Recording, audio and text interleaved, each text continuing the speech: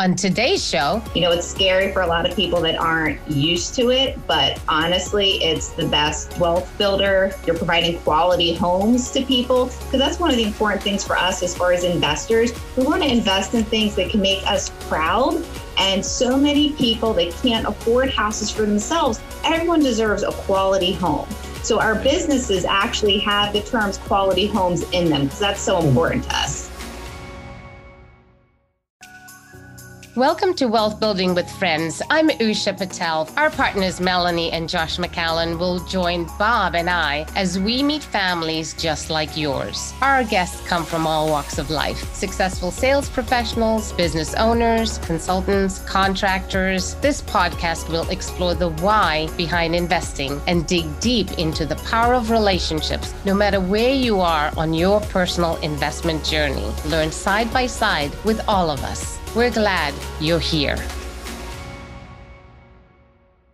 Hello, everyone, and welcome to another version of Wealth Building with Friends. In this episode, we have myself, Bob Wells, as your host, along with the wonderful Usha Patel and the amazing Josh McCallan. Oh, so nice to be with Usha, Bob. I'll tell you, you two of us are so lucky. I don't have my lovely wife, but... I was just going to say, and we're missing Melanie. Yeah.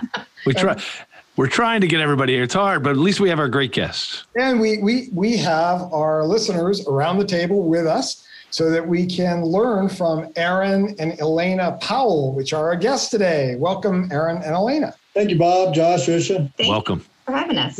Yeah. I mean, how long have you and I known each other, Aaron? It must be, 2017. 2017. It's actually May of 2017 is when we first met. Yeah, it's been a great experience knowing you. Yeah, same here. We actually first met at your financial mastery class. Oh, that thing. It was right after I joined Keller Williams, and but yeah, that's when we first met. That's the only reason why I remember that date. So. We have another one coming up in September. So anyone who's listening, if they send us a quick email to whatever email we have here at Wealth Building. We could do it. Yeah, we're using investor relations at Accountable Equity. That'll always get you. At accountableequity.com. If you send us a quick email, we'll get you information and get you lined up for Financial Mastery, 15-hour program, help you move your life from working for money to having your money work for you. So a quick plug there. Aaron, tell me. I want you to plug that. That's a good, by the way, that's a great thing to tell everybody who's listening. That Aaron, you said you've been through this. Please, as the story goes on, we got to let the audience know how wonderful that is. So sorry to interrupt you there, Aaron. And for me, from the very beginning of meeting Aaron, it's always been very interesting how our conversations always went around wealth creation, investing. Sure, we may talk about real estate and other things. And it kind of just always came back to the thing is, how many of you listening are having those conversations? Because if we're not having those conversations, chances are it's hard to expand our mind and the opportunities around that. So because you're listening to this already, that tells us that you are. And so right. We're excited about a really great session ahead. So Aaron, tell me a little bit about you and Elena. You guys can fight it out who wants to go first, but tell us a little bit about you and where you come from and how you got where you are today. I'll start. I'm usually the talker of the two. So I'm a realtor. I've been a full-time realtor since 2017, part-time since 2014. Prior to that, I was a financial advisor for about 10 years. So now I'm just doing real estate full-time now. And I've been a veterinarian for 21 years, something I always knew I wanted to do since I was a kid. Love taking care of people's beloved pets, dogs, cats, birds, rabbits, reptiles, any kind of pet. I'll take care of them. So you're a service-oriented human being. So we both are. I mean, that's one of our passions. We want to help make people's lives better. Mm-hmm. So as a veterinarian, I'm imagining you've got a very busy schedule all the time. All the time. Go, go, go. Just like a realtor, it is not a 9-to-5 job.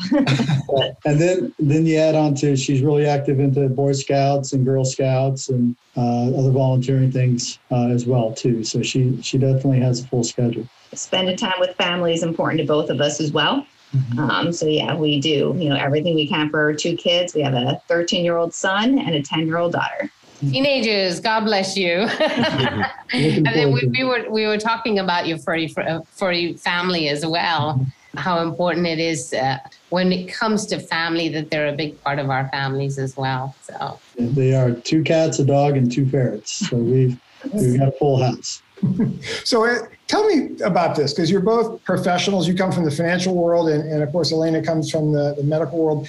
How did you make the switch to thinking, wow, maybe we should start thinking about investing? What was the catalyst for that, for the two of you? Well, I'll take the blame for that one. Yeah, it actually started back in 95, before I joined the Navy. My brother got me on at the Carpenters Union out of the Omaha, Nebraska hall. So I was a carpenter Monday through Friday. I waited tables at TGI Fridays, like 4 nights a week. And then on the weekends, I stocked beer shelves at grocery stores. So here I am, I'm working 3 jobs and not going anywhere. Financially, I was actually getting further in debt and did not have good habits. I didn't have any focus or anything. And finally, I decided, I was living with my sister at the time, and she was going to school to be a pharmacist. Out of the 3 of my siblings, she's the brightest one. She's a pharmacist, and she's great. But so she went away for a vacation, and she comes back, and she saw a hat on the coffee table that had Navy on it. And she asked me, she's like, "What'd you do?" And I was like, what are you talking about? She's like, "You joined the Navy, didn't you?" And I said, "I did." And her very next words were, "But you don't like people telling you what to do." And I said, "You're right, I don't, but I needed it." And up to that point in my life, that was the best decision I'd made. And so, I get out of boot camp. My first call was to my mom. And I said, "Mom, what was that budgeting thing you tried to teach me about, all those years ago?" And so like a good mom, she said, "All right, what are your debts?" And so we piled them up, and she said, "All right, we're paying this one off first, and then the next one." And so over the next 3 years, I lived on the ship. I basically almost all my money went to pay off my debt. And so after my second deployment, we pulled back into port, and this is 1998, and I had about $3,000 saved. And I went to my seniors and I said, "Hey, what should I do with this $3,000?" And they're like, "Oh, put it in the stock market. You'll do great." And I'm thinking, yeah, rich people put money in the stock market. I need to do that too, right? So I called a broker. The first thing the broker asked me was, "How much money do you got?" And I said, "I got $3,000. He's like, "Don't bother coming in, but I'll mail you some stuff, okay?" And so, because financial advisors and brokers, they're looking for hundreds of thousands, $millions accounts, not a $3,000 account. But I'll give him credit because he did mail me out a couple of prospectuses. And back then, mutual funds were paying anywhere between 8 and 10%.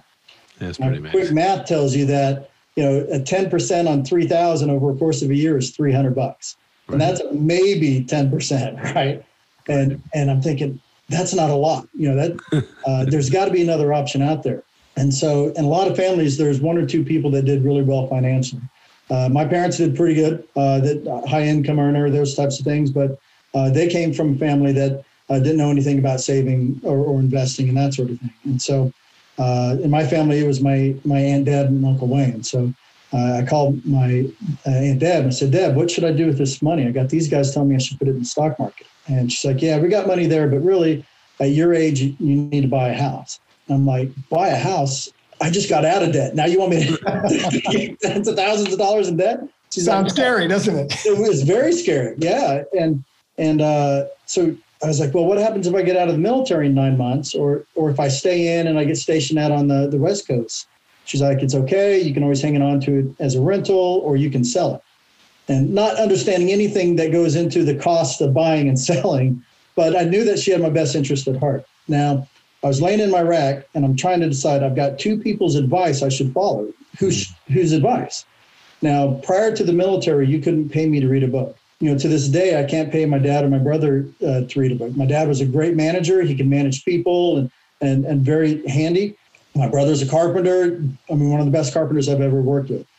So they're brilliant in their own ways. But when it comes to reading, they just never had a passion for it. But whenever you're out at sea, you have 3 options. You can play video games, you can watch movies, or you can pick up a book and read.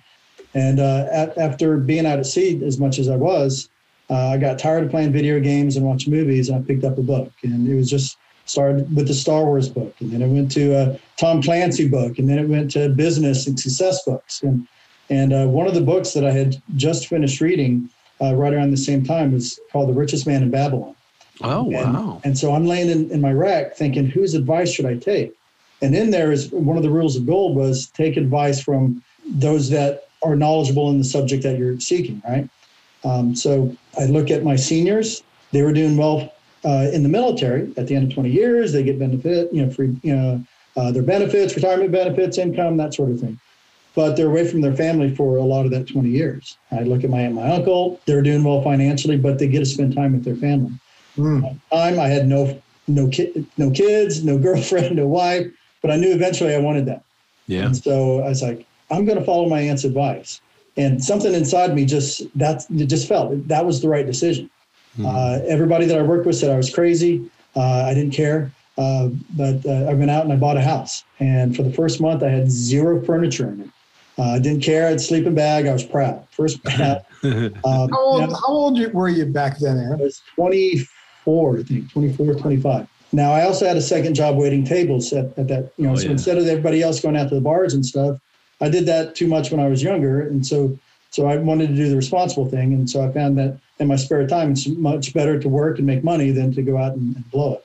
And so a week after I closed, my life changed. Elena, her and her family came into the restaurant I was waiting tables at, and I ended up I waited on her table. And so at that time, she was at school. Still in vet school. Yeah, up here in Pennsylvania.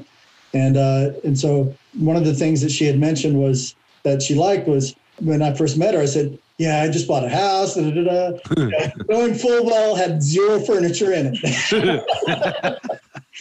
Didn't care about, I was proud. And so anyway, so if we fast forward, I get out of the Navy. I moved back home to Iowa. I moved in with my brother. I kept the place there in Virginia Beach, and I hired a local realtor to manage it. Veterans Realty, right? So they're out of business now. But anyway, so I had them manage it. I moved back home. Moved in with my brother. I got a job at a bank Monday through Friday. I went to school full time because I wanted to finish my degree. And then I talked to my aunt and I said, hey, I want to find an investment property. So she helped me find a house and I did my first flip.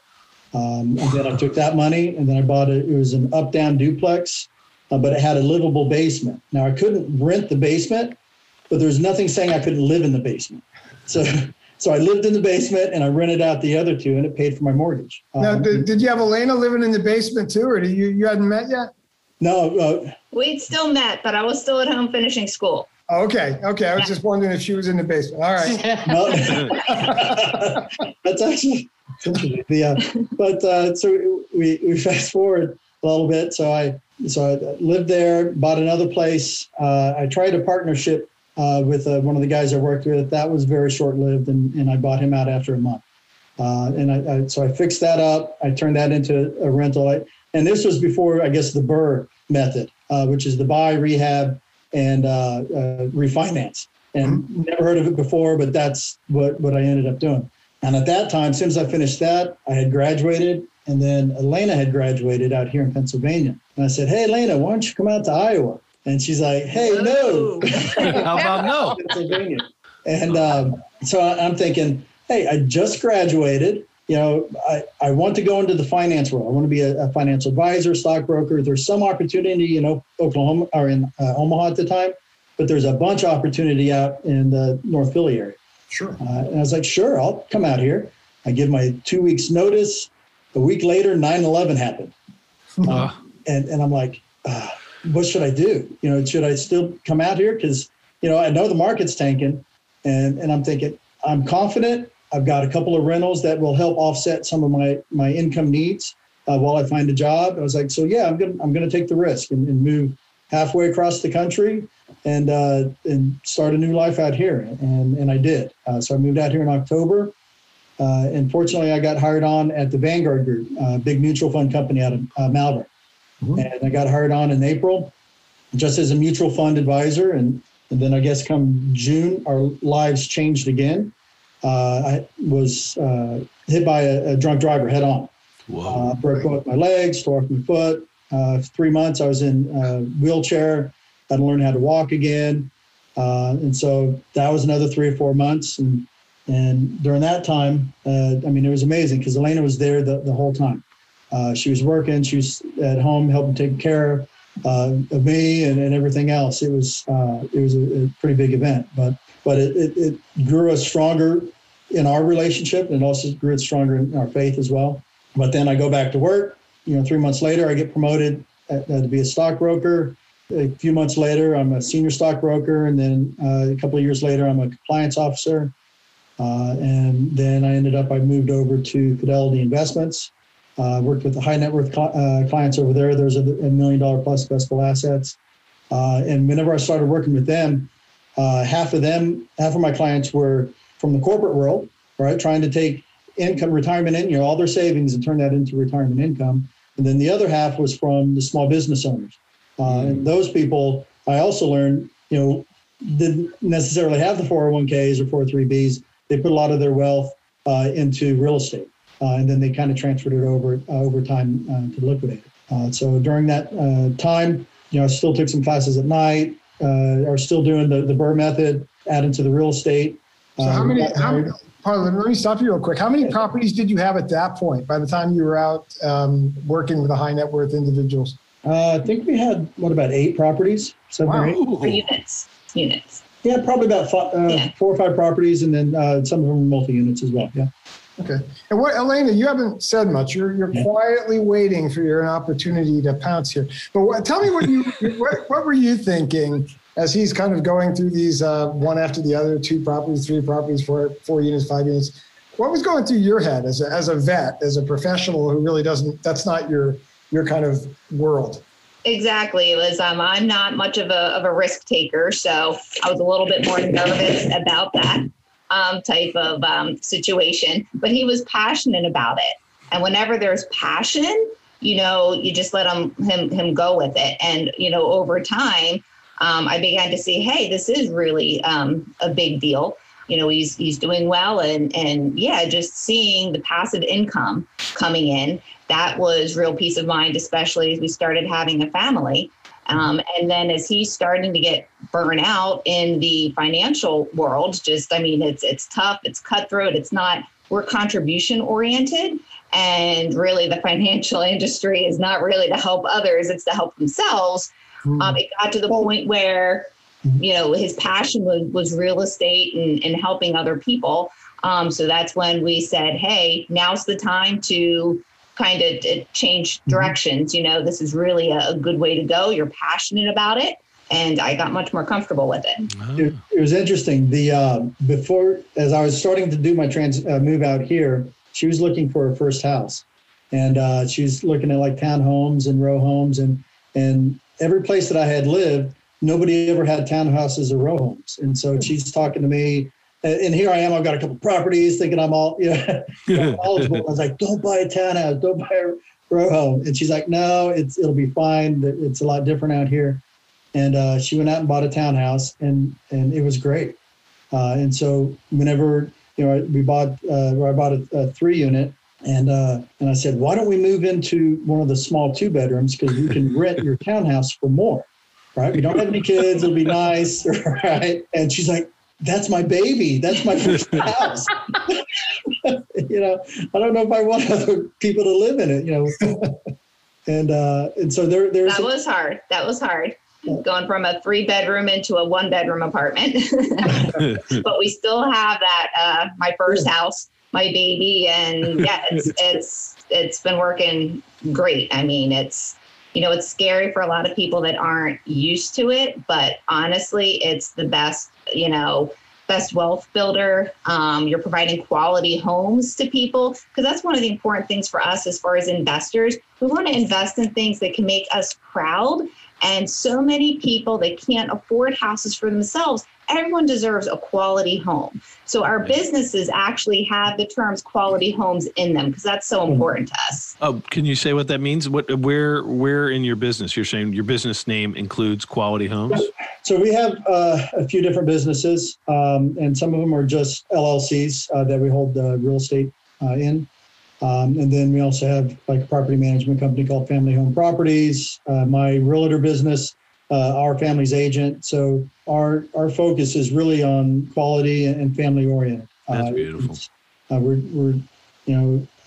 coached Little League soccer, football. We sponsor a lot of local kids, teams as well. So it's community and giving back and trying to help others is a big part of who we are, and we enjoy it. Hi, this is Melanie McCallan. Josh and I are just so grateful for the many investors who have already joined us at Accountable Equity. Accountable Equity is so much more than a capital group. It's really a community of accredited investors that want to learn and grow together. I just want to personally invite you, if you want to find out more about this type of investment and see if it's right for you and your family, please visit us at accountableequity.com. There's, if you don't mind me, I step in there, Bob and Usha, is it okay?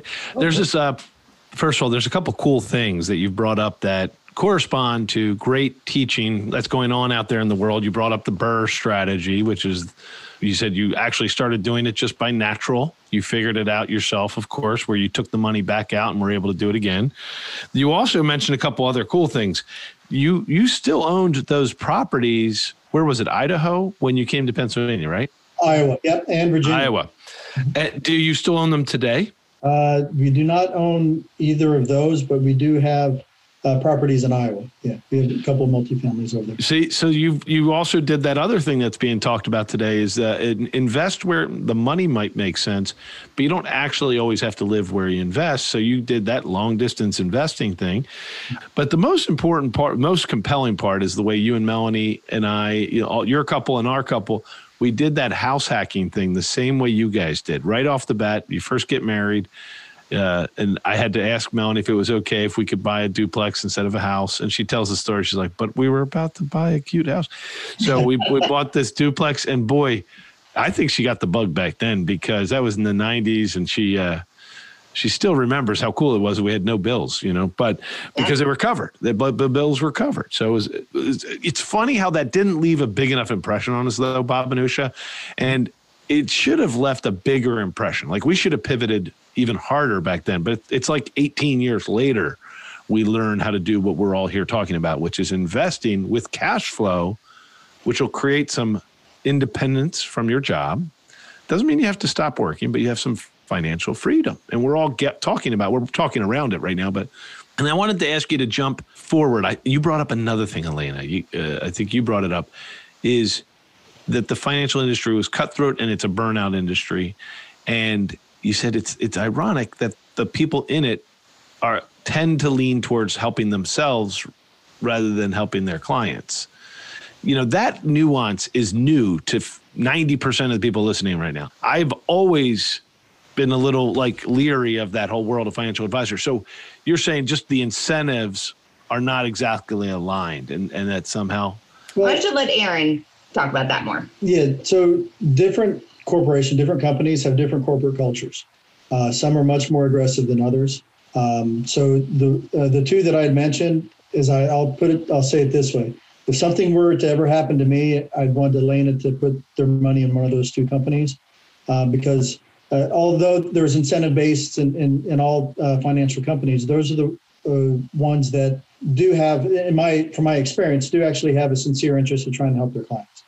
I did join another firm after Fidelity that had the opportunity of making more money, but it was just all about making money. Got it. And at that time, it was like a 3-hour commute, 1.5 hour, both ways. She was after I joined. She got pregnant with our second child. Okay. And so if you add, a 3-hour commute to a 10-hour day plus managing rentals, there's no family time. No, there isn't. And then plus working at a place I did not like. So that's kind of what made I came home one day and I said, I'm done. I was like, let me make my hobby, right, of real estate, make it my career. And she's like, great, I'll support you. It's great. But where are we going to get our benefits from? Oh, yeah. That's true, because you're a veterinarian independently. You own your own company? No, I don't own my own company. I work for somebody. So that's where it kind of balanced out, especially since I'm not a risk taker. I was able to have a steady income with benefits to allow him to expand his passion and kind of grow from there with minimizing our risk because that made me feel more comfortable. What a great strategy for those who are listening, because if you have dual income family, maybe you could design a path like this and eventually tell us the fast forward. Today, you're a very successful realtor as well, right, Aaron? Yes. Elena, you still are very happy and successful in veterinarian services. So where does the passive income fit in? Are there like three-legged stools, or is one, tell us how the balance of your portfolio and your cash flow comes in. Well, of course, we've got her income. She's actually, about a year or so ago, she's offered, she took the lead doctor role there at the clinic or the hospital that she's at. And then, so we've got her income, which helps pay, I guess, the bills, right? Yeah. And then the income that I generate from my job is usually, and I learned this through Financial Mastery. So I'll just circle back to that real quick. Yeah, that's a good point. Good idea. So here I am. Well, for the benefit wise, I took a job at a local bank, did that part, did it full time, assistant manager there. Well, we had our benefits. I got my realtor's license, did it part time and then full time. And then whenever I decided to do it full time, that's whenever I joined Keller Williams, because I liked the culture. I liked the training, just everything about it, really, almost everything. But so anyway, so I joined Keller Williams in April of 2017, and then there was an email that came across that said, Bob Wells, Financial Mastery. And I'm thinking to myself, I even talked to Elena, I was like, should I take this? I've been a financial advisor now for about 10 years. Yeah, but I also understood that I am now going full-time into an industry that I didn't know much about how to be successful at. I knew a lot about real estate and I know a lot about investing, but not how to be a successful realtor. And so I said, yeah, I'm going to go. And so I went, and a lot of the things that Bob taught, I did know, but there was also a lot of things that I didn't know. And that the knowledge that I gained by taking that actually helped springboard me a lot quicker to be more successful as a realtor. And so, but to circle back to your question, Josh, so from an income standpoint, of course, most of our assets are in real estate. We do still have some paper assets in the market and 401ks and that kind of stuff. But really, understanding the market, I'm much more comfortable in real estate, both short-term, long-term, everything about it. While I was at the bank, I had talked to a successful businessman. He's probably in his 70s or 80s, and we developed a friendship. And at the time he said, how many properties do you do usually on your own? It's like, I can only do one because I'm funding it all myself. I'm doing a lot of the work myself. All the risk is mine. And he's like, that's great, but you're doing it the slow way. And I'm like, what are you talking about? He's like, well, you need to do partnerships, or you need to do private lending, or you need to do something to help speed that up. And I was like, well, there's a lot of risk in that, because I remember going to seminars and all these attorneys say, stay away from partnerships, or make sure it's all detailed out because, your friends and family. And I had that one bad experience on partnership. My brother and his wife had a bad experience on a partnership. And so, I was like anti-partnership. I'm doing this all on my own.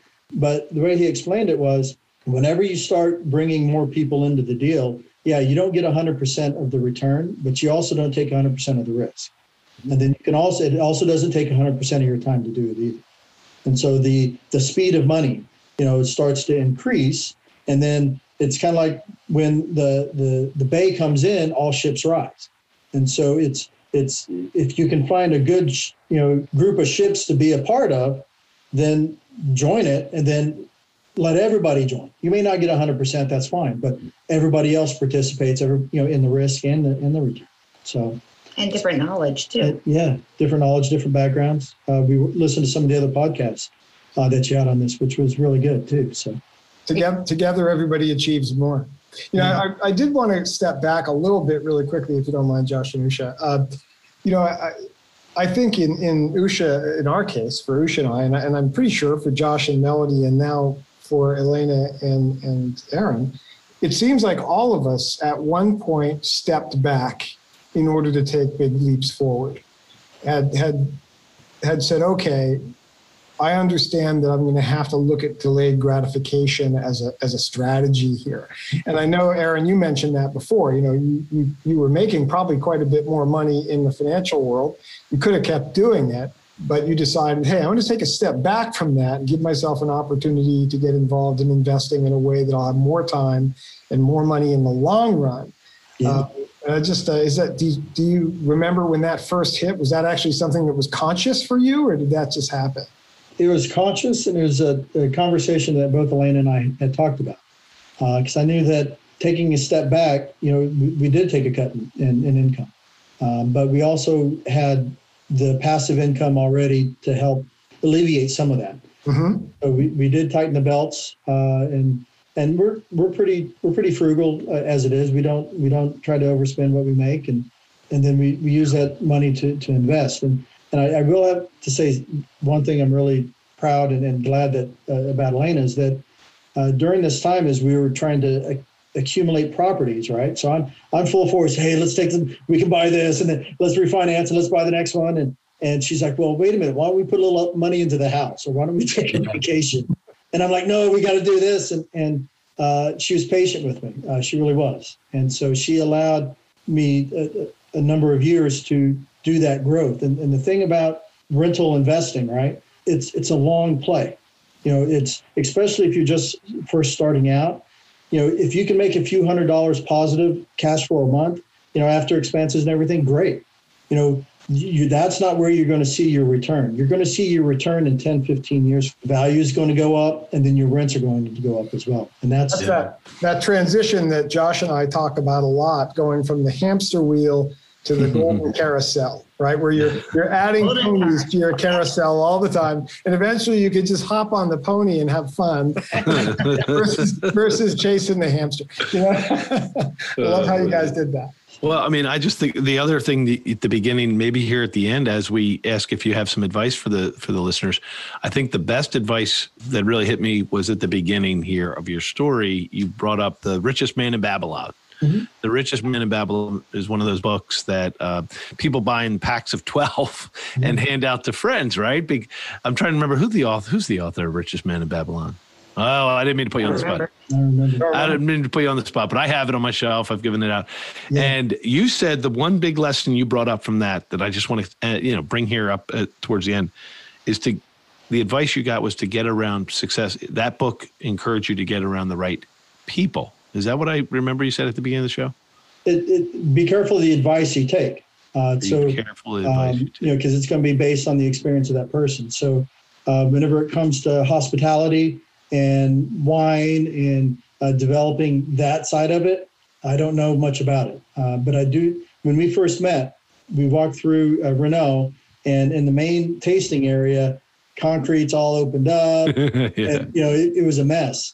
And you're like, don't worry, it's not going to look that way. And I was like, that's fine. I've seen messes before. I'm not worried about what And so it was your genuineness, and then also the vision that you had. And that's, I like the idea of syndicating. This was my first foray. I've done private investing. I've done hard money loans. I've done all those different things. But this is the first time that I've done syndication, especially at this level. And we've been very pleased and happy to be a part of the group. And your vision of it and keeping the history, alive. That was really what drew me in, because that's, I think, just so important to keep the history alive of a place like that. It's such an honor to be part of your family's investing portfolio. And by the way, what we're talking about there is that beautiful Renault Winery Resort. So many of us have on this show, of course, have been invested in that, but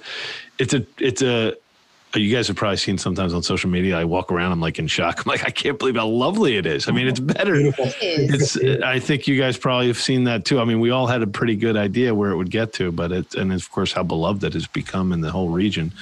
So thank you for that little sidebar plug, but you're right. It is such a pleasure to be a part of this together. And that's the friends part, and I think Bob and Usha have always helped me see. We all were simpatico on this, but we all believe that if we're going to invest together, we should build a community together intentionally, because it's going to happen anyway. We're private investors. We're investing in private assets. But what if we could take it seriously and try to add value to each other's life? So you guys have done that. Yeah. And also, just listening to your story, there's just so many parts of it that kept coming to my mind about, how clear you are about your values. And what you said, Aaron, is who is the person that you're taking, the advice from. It's also the people who your values are in alignment.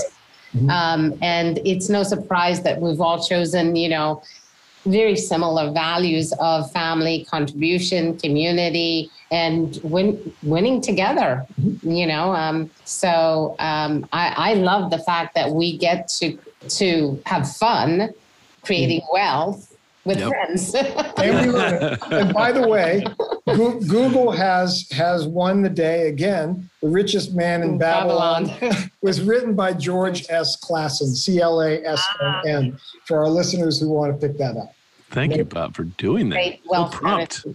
Yeah. Well, Aaron and Elena, if our listeners are curious to hear more about your story, is there a LinkedIn page that you guys do or Facebook that you could share? Well, sure. I've got my the company. OurFamiliesAgent.com. And then, of course, I'm on Facebook, same name, or my name. I have a business page and also a personal Facebook page. Feel free to reach out to me. Happy to answer any questions, help out any way I can. We briefly touched on, books and stuff. Just a couple other things I just wanted to throw in there because. Please do. That's what I was hoping you would do. Yeah, you had asked on different advice and stuff, and just to get started out, it's a mind shift going from full-time work to passive investing to whatever it is. You have to change your thinking. Yeah. A couple of big things that I've always been a big Zig Ziglar fan. Me too. Love him. Absolutely. Yeah. And then whenever I joined KW, I started to get into Tony Robbins. Yeah, I was a little bit before, but whenever I had the opportunity to go see UPW, Unleash Power Within up in Newark with Bob and the rest of KW, that changed my life. And mine too. Well, it was funny too, because I said, hey, why don't we go up? It's a 4-day trip up in Newark. And she's like, what are we going to do? It's like, it's a Tony Robbins event. We're going to walk on fire. What do you mean? This is going to be great. And she's like, all right. So she goes to work and go ahead and tells everybody, the ladies that she works with, says, guess what? My husband is so romantic. We're going up to New York, going to spend a 4-day weekend. Newark, not even New York. Yeah. Newark, right. Newark, New Jersey. Newark. And they said, well, what are you going to do up there? And said, walk on fire. And it was a mind-changing experience. I'm the more reserved one, and I'm like, I don't know. But we've been to 2, and we're definitely going to go to more, and we're going to take our kids as well. So see you in November. It's right down here in Palm Beach. Palm Beach, yeah. The first live one since COVID, yeah. Oh, so we're thinking about it, but so Zig Ziglar, Tony Robbins, The Alchemist. I heard that actually Will Smith during one of his interviews had mentioned, and I was like, well, hey, I got to check that out. And that's actually a really amazing book. We also got Think and Grow Rich. We got the Rich Dad, Poor Dad, Cash Flow Quadrant's my favorite out of there.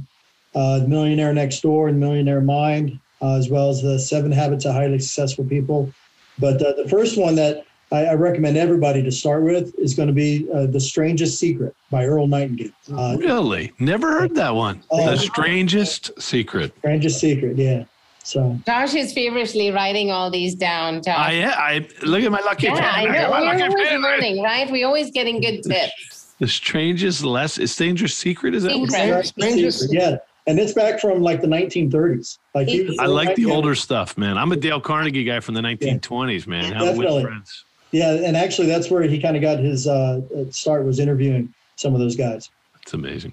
You guys are a treat. And then the only other bit of advice for those people like us, we didn't come with a lot of money, is ask the right questions. You can get a lot of creative financing to finance your first deal. You just have to, start asking lots of different people and, can take action.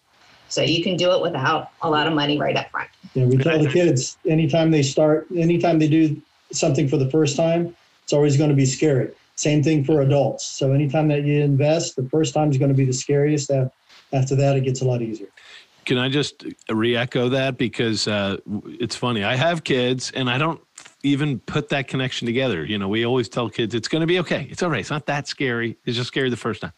And you're right. As adults, that's what we all feel about investing. I mean, we all, wherever the edge of our comfort level is, Bob, that's where growth is. And so there is an edge. Everybody has one edge. There's always an edge. Yeah.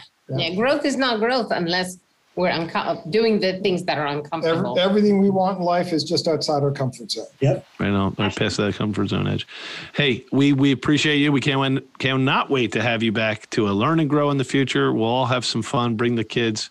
Thank you so much for doing this with all of us. Thank you for Thanks for having us. Thank you to all our listeners for joining us today. It's been our pleasure. We look forward to seeing you again on our next version of Wealth Building with Friends.